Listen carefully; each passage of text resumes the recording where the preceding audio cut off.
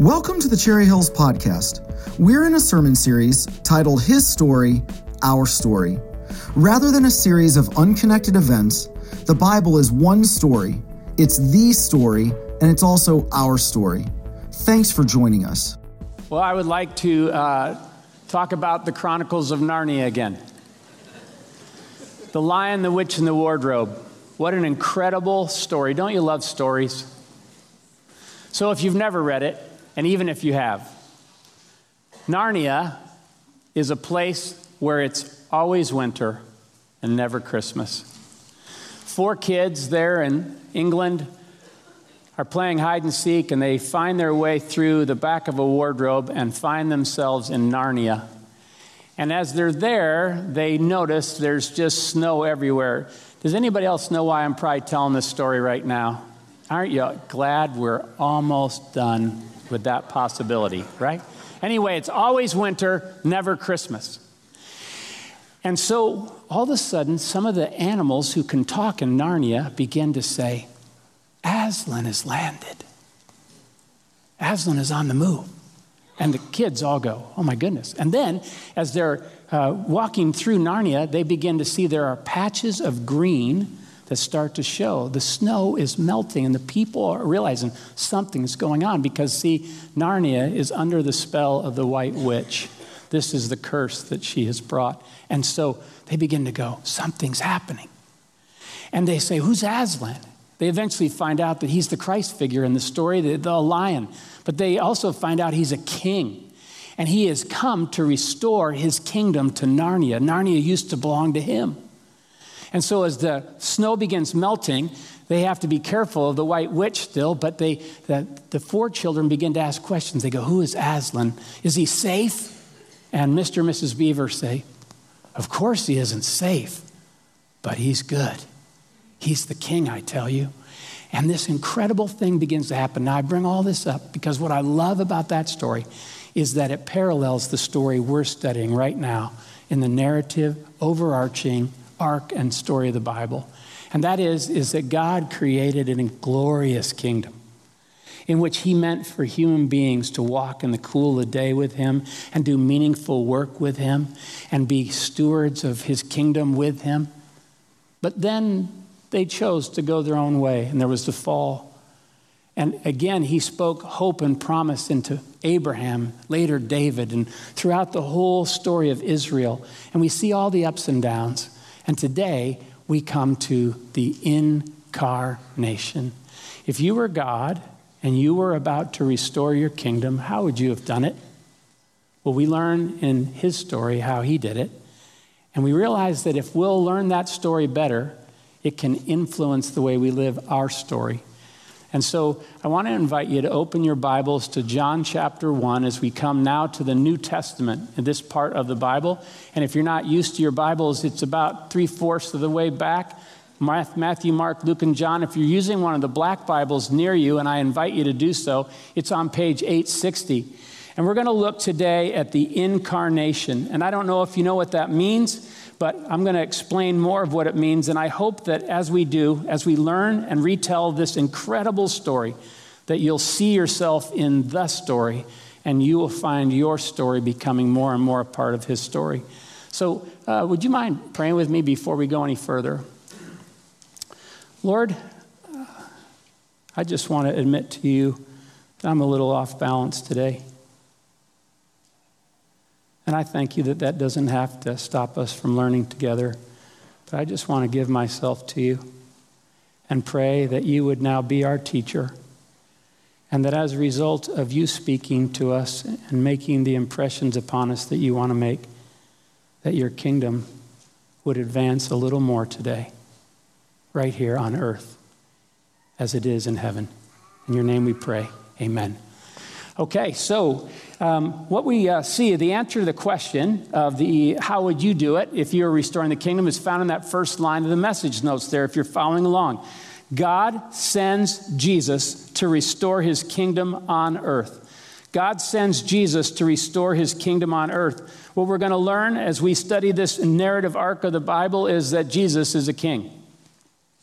And he's come to bring his kingdom to this earth. But like we saw last week in Steve's message on return, it's a now and not yet reality. That means that it's begun, but it's not completed yet. That's why there's still snow. That's why it's not always Christmas. That's why there's only some green patches of grass instead of all grass. But as we live in this, what are we to understand? What has Jesus begun? What is he doing right now? What is he going to continue to do until it's all completed? So the incarnation, what does that mean? If you're following along, it means the mystery of God in a human body. The mystery of God in a human body. Again, friends, I don't know how you like your chili, but if you ever order chili in some places, they'll say, how do you want it? And some places will say, do you want it chili con carne? And you go, absolutely. No, it just means with meat. And so when you say incarnation, what you mean is in meat, in flesh, in body. And so when we talk about incarnating something, we're talking about making sure it gets in a body. And Jesus is God in a human body. This is incredibly radical. Let me read what one scholar writes. What really set Christianity apart in the ancient world was the incarnation, the claim that the Most High God had himself entered into the realm of matter, material, taking on a physical body. In other religions, the highest deity would have nothing to do with the material world.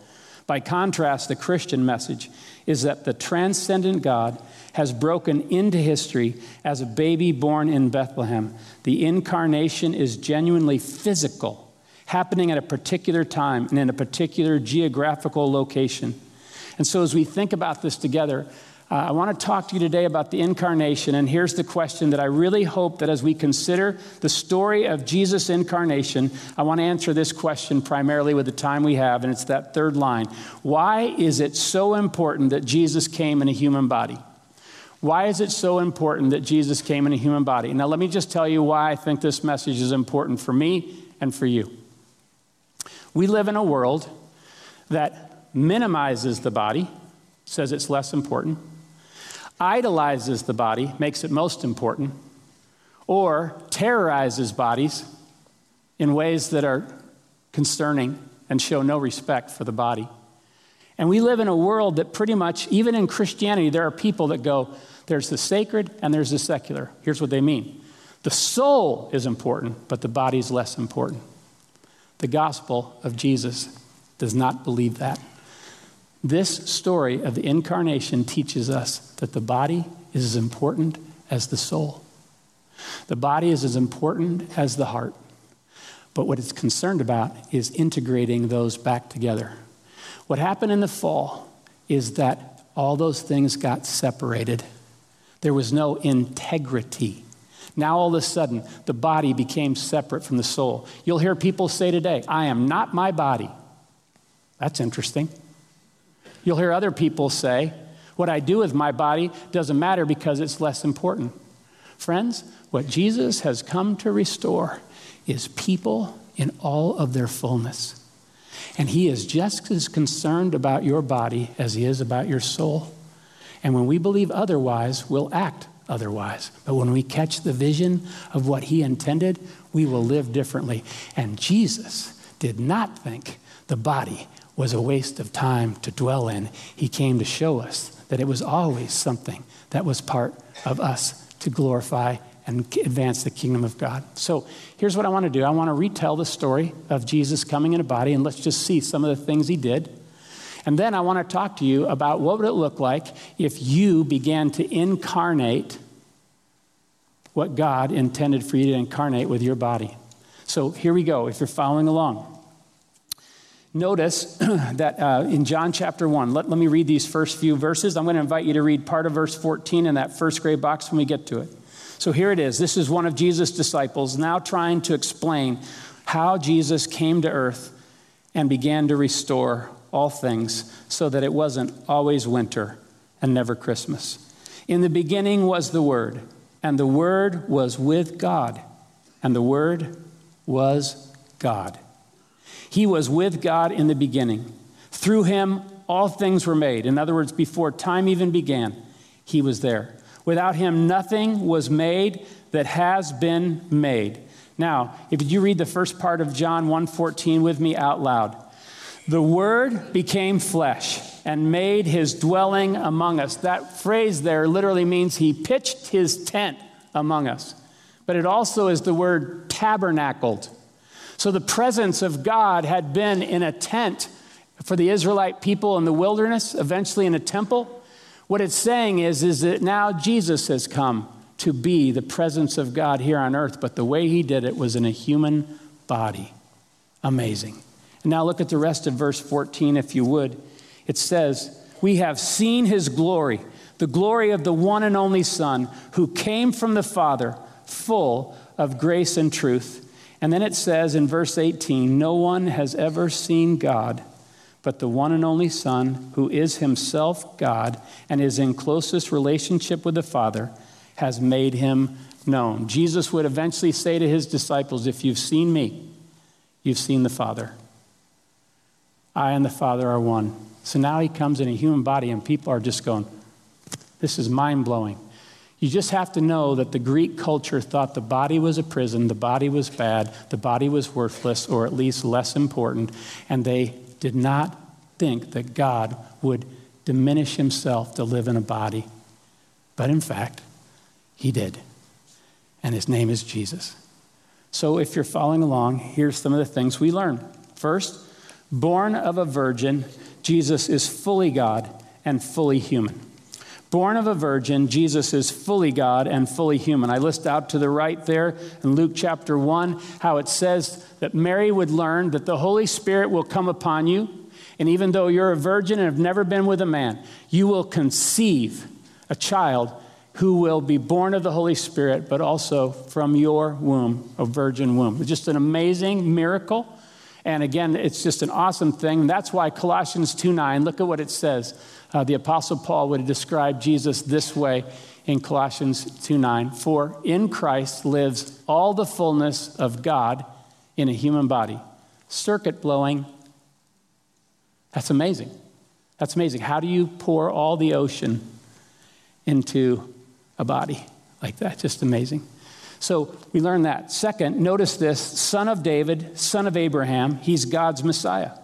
Son of David, son of Abraham, he's God's Messiah. If you read Matthew's gospel, the very first verse you'll read are those words that I just shared with you, which tells us that what Jesus did by being born in a human body is that now it was possible for him to send in his DNA and find out which countries he came from. You guys see those advertisements, right? In other words, he had a lineage. They could be traced all the way back. He was in the line of David. He was in the line of Abraham. His parents were in that same line. And because of that, he now could fulfill the promises that God made to David, that you will always have a son who will sit on my throne. You will always have a descendant who will reign forever, and his kingdom will never end. The promise made to Abraham, I will bless you, and through you all the nations of the world will be blessed. Jesus is the Messiah that people have been waiting for years, and now he has arrived in a body. Son of David, son of Abraham, God's Messiah. Third, because he was born in a human body, that when he came, he was baptized, he was tempted, yet he doesn't sin. He was baptized, tempted, yet he doesn't sin. This is an amazing thing. In other words, now, at 30 years old, he comes and he says, baptize me to John. John goes, wait, baptism is for sinners that need to change their minds. He goes, I'm reversing things, so I'm going to be the first of a new people that will live a different way, and I want you to baptize me. I shared this back on the Sunday at the end of January when people were baptized that day. But have you ever thought about just how kind of, if you think about it, it's kind of weird to think about baptism in a church building like this. I mean, if someone were watching, they would go, didn't these people get a shower at home or a bath? I mean, like, why are we making them all wet? And why did Jesus institute that? Why did he do that? I think as a way he was saying, look, life with me is physical. It involves all of you. And therefore, I want all of you to go under the water so that all of you belongs to all of me. Because that's what it looks like when the kingdom gets restored. And Jesus comes and says, I'm totally, totally yielded to God. Baptize every part of my body. It all belongs to him. And then when he is immediately taken into the wilderness to be tested or tempted by the devil, every time he is, instead of falling to the same temptations that Adam and Eve did, he triumphs. And he does it by remembering the word of God and giving himself fully to the will of God. And when he does that, he doesn't sin, even though he's tempted in the same powerful ways. In fact, maybe even more intensely than we are. And so as we think about that, maybe you've wondered, how does that help me today? You ever tempted? You ever tested? You ever find yourself feeling a battle in your soul to want your own way instead of God's? Jesus understands that, and Jesus can help you. Notice Hebrews 2, it talks about this in chapter 2. It says, for this reason, he had to be made like them, fully human in every way, in order that he might become a merciful and faithful high priest in service to God, and that he might make atonement for the sins of the people, because he himself suffered when he was tempted. Temptation and being tested is painful. It's hard. It reveals our hearts. He is able to help those who are being tempted, like you and me. Look at Hebrews 4:15. It says this, for we do not have a high priest who is unable to empathize with our weaknesses, but we have one who has been tempted in every way, just as we are, yet he did not sin. He obeyed God. He said, I want to do exactly what my Father wants me to do in every situation. I want to show that it's possible to live in a human body and obey God. And he showed us. And he put on a clinic of obedience. And then notice this, though a lot of times we think that righteousness is what we don't do, righteousness is also what we do. If you're following along, Jesus befriends sinners, brings good news, and heals. As part of him restoring the kingdom of God, what you see is that now when people start hearing about Jesus, the word starts spreading. It sounds almost like this. Jesus is on the move. Jesus has landed. Something's happening. The winter is melting. There is hope. Bodies are being restored. Minds and hearts are being turned back to God. Something's happening. And Jesus came on the scene, and all of the self-righteous religious people of his day, when they saw him befriending sinners, go, what are you doing? They didn't understand. He was turning things around. He was saying, I'm going to take people who just ruined their lives by sinning, and I'm going to teach them how to unsin and how to live righteously and give themselves back to the King. And when they did that, the people, they realized some of these people thought I was beyond hope. And Jesus befriended me and gave me a vision of what my life could be like if I would just humbly give my life back to him. And all kinds of people far from God found hope in God because Jesus came to them in a body and looked at them and loved them and touched them and loved them in ways that they never got over. But he also declared good news. He said at the beginning of his ministry, I want to proclaim the good news of the kingdom of God. When it gets restored, you will be restored, body, mind, and soul in ways that can serve me. And that will ultimately be the conclusion of things where it's perfectly done. But I am going to begin to restore things now. The snow is melting, friends. The grass is beginning to peek through. The kingdom is on the move. Jesus, incarnate, has arrived. And when we think about that, we often say, well, why did he heal bodies? Those people were just going to die later anyway. I think he was saying, I want to show you a picture of what it's like when a whole person gets restored. And again, we know that it's now and not yet, but he was saying, I want to serve notice that a new kingdom is here and something is going to change in the long run that'll change everything. Well, notice this, he suffers and dies on a cross to reverse sin's curse. I don't know if your imagination has spent much time, but Jesus got tired. Jesus got thirsty. Jesus got hungry. The Gospels tell us all this. Why? Because even though he was fully God, he was fully human. That means that when you say, well, he just doesn't understand me, you're believing a lie. He does. And if he got hit, he bruised. If he got cut, he bled. If he got hated, he hurt. He knows what it's like to be human. He wore our flesh, and I will worship him forever for that. He came in a body.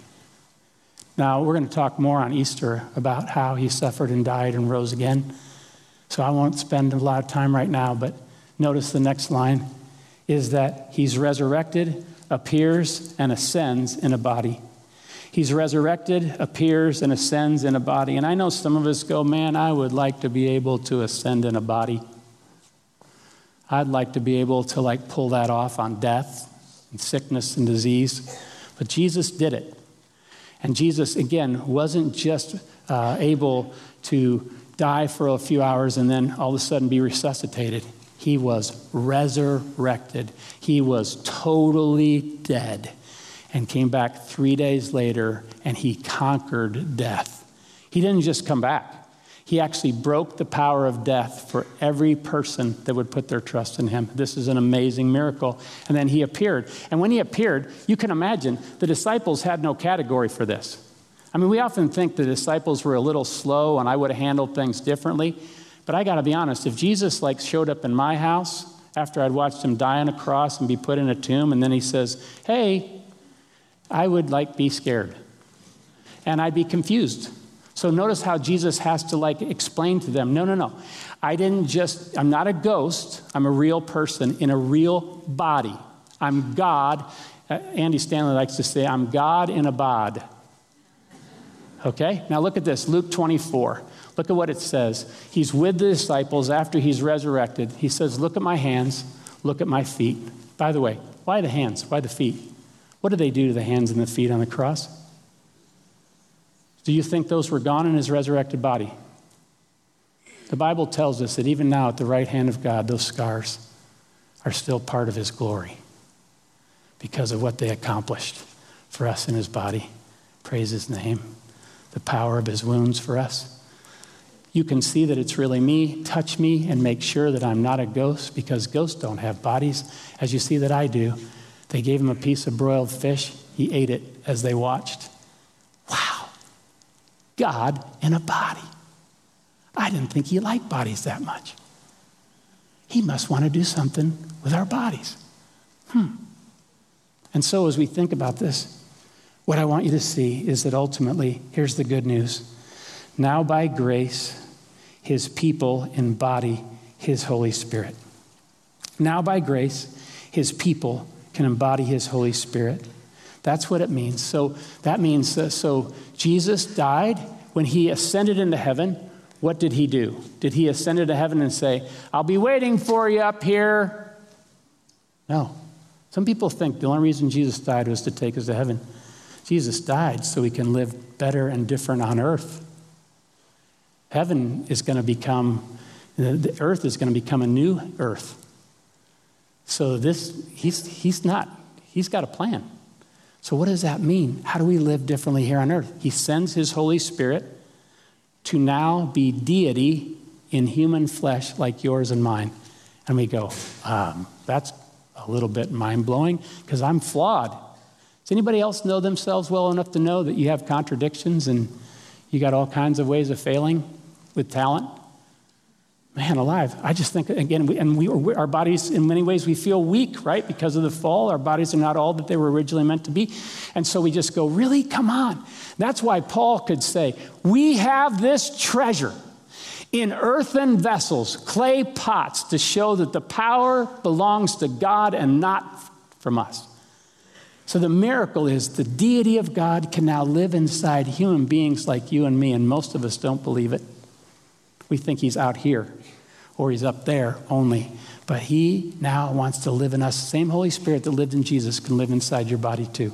And that's what he wants to do. And why is he doing that? Because he's restoring the kingdom. See, Adam and Eve used to walk with him in the cool of the day. They used to have a relationship with him.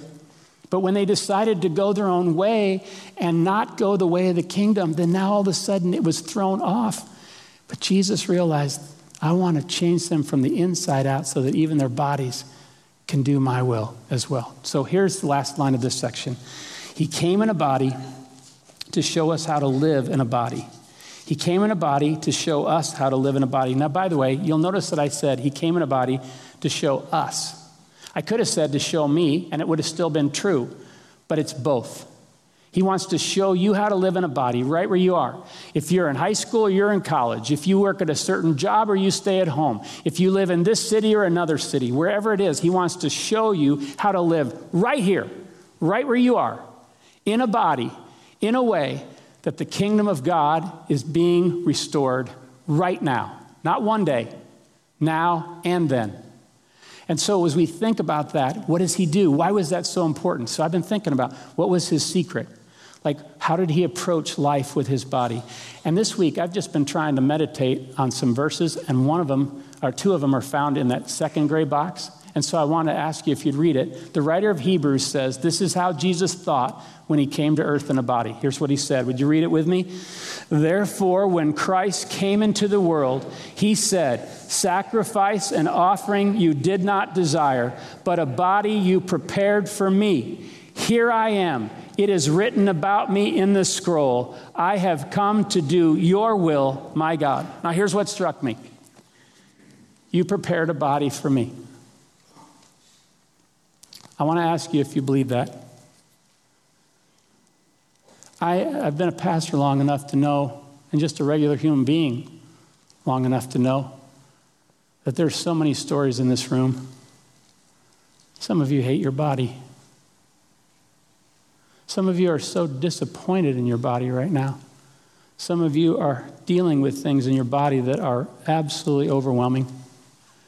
Some of you are hurting your bodies. Some of you are giving your bodies away in ways that are not honoring to God, that were never meant to be the purpose your body was being used. And some of you are learning new things about your body that are God's good news. I know there's a whole spectrum in this room. Do you believe that God prepared your body for a purpose? He did.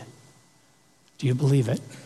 Because if you will, you could be on the road to a whole different way of approaching life. And notice that he says, you prepared a body for me. And then he says these incredible words, here I am. I have come to do your will, my God. That's how you and I will live when the kingdom gets restored in us. No one will have to hold a gun to our head. That's what we'll want. That's what we'll do. And so I want to just ask a few questions, and I want to bring this home so that by the time you walk to your car today, you might have more of an imagination for what it would look like if we began to incarnate the Spirit of Jesus and work with him. So here's the first question. Do I believe that God made and paid for my body to work with him? Do I believe that God made and paid for my body to work with him? Way back, the very first message of creation, we declared that God made human beings, including their bodies. If you believe that you're the product of evolution or random chance, then your body is an accident, and whatever you do with your body is up to you. If you believe that someone made you, then you have a responsibility and accountability to them to find out why they did, and also what they had in mind. And then, of course, you have to decide whether you'll agree or disagree with it. But you at least have to come to terms with that. And so I love that little saying my parents had in their utility room, God don't make no junk. He made you. He made you exactly the way he wanted to because he has a plan for you. Do you believe it? Do you believe that Jesus paid for your body? This is how the Apostle Paul appealed to the Corinthians. We saw this last year. Don't you know that you have been bought with a price? Therefore, honor God with your bodies. He bought all of you, not to use you, but to live in you and to honor your life, his purpose. Powerful. Second question. By the way, again, I'll just go back to the baptism thing.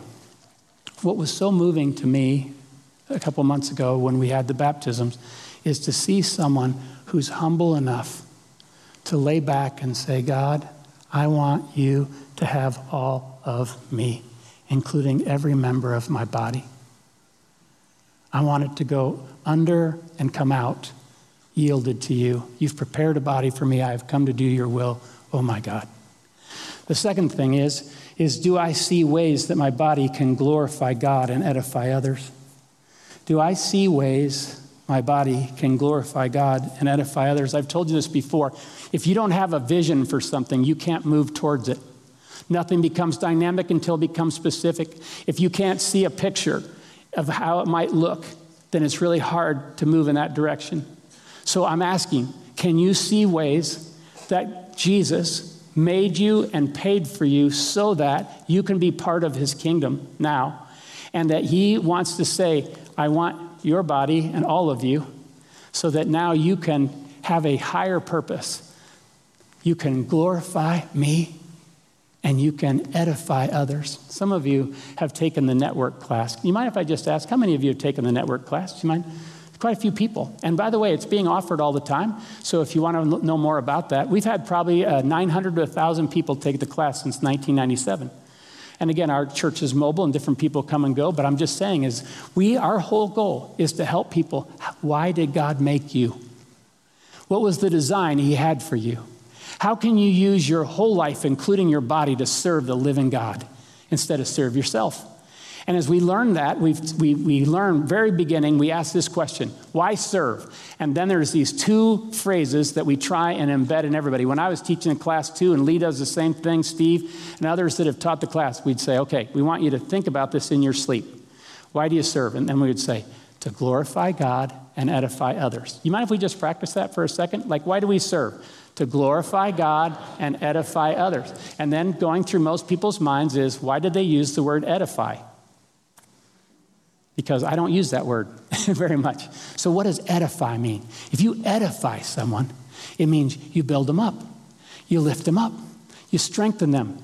You put wind in their sails. You bless them as Abraham was promised to do.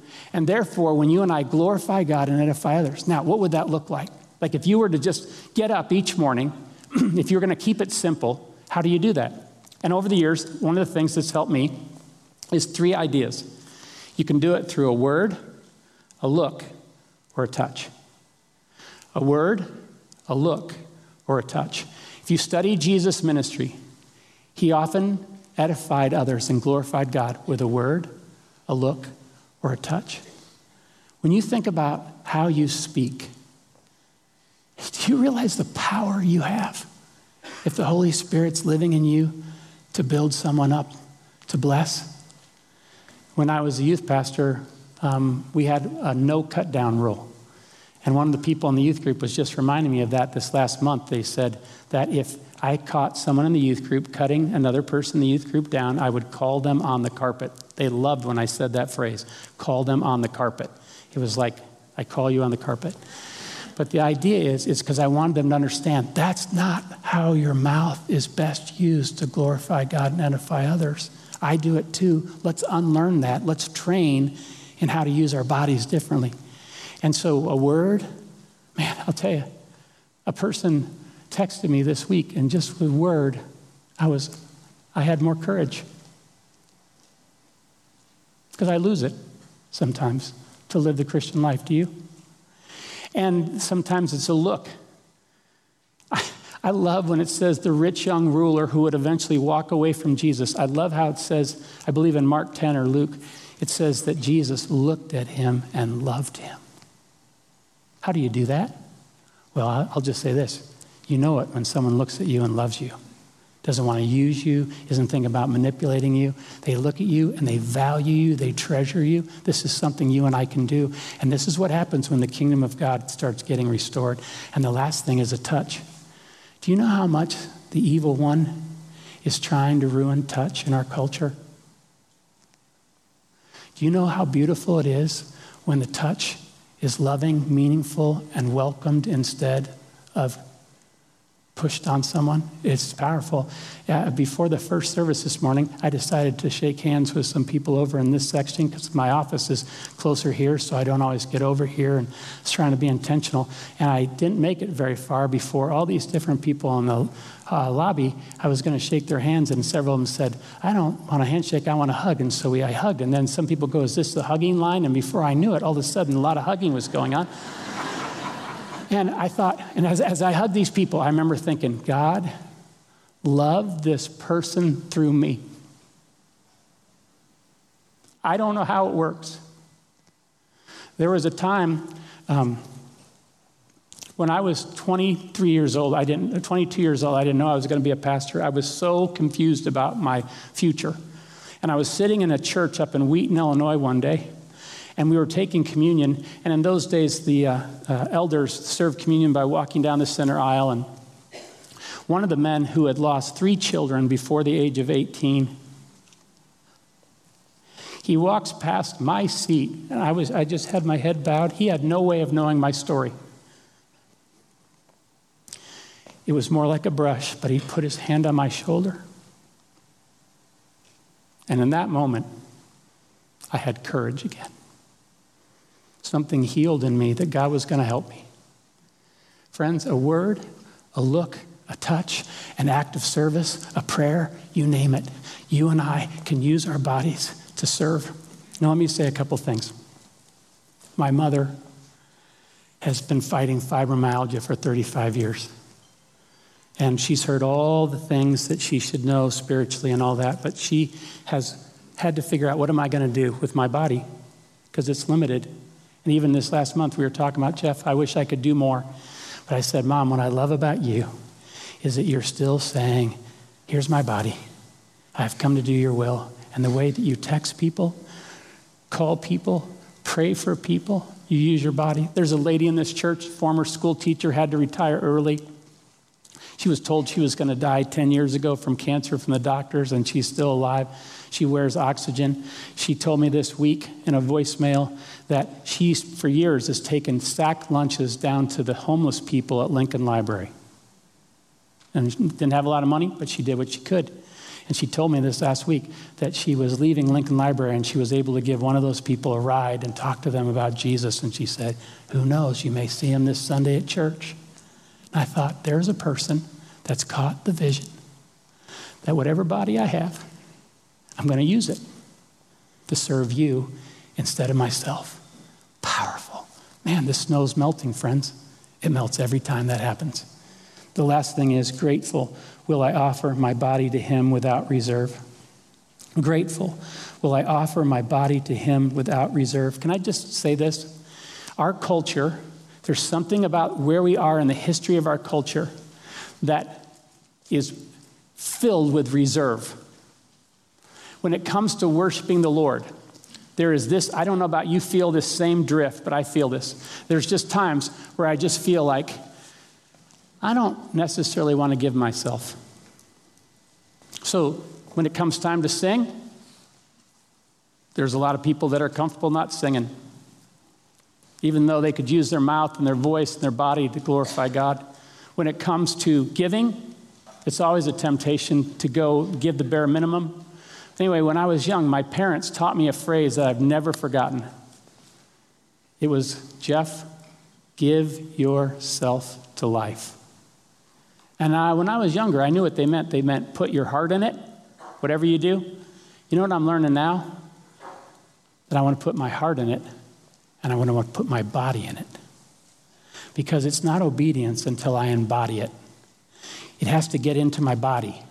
It can't just stay up here.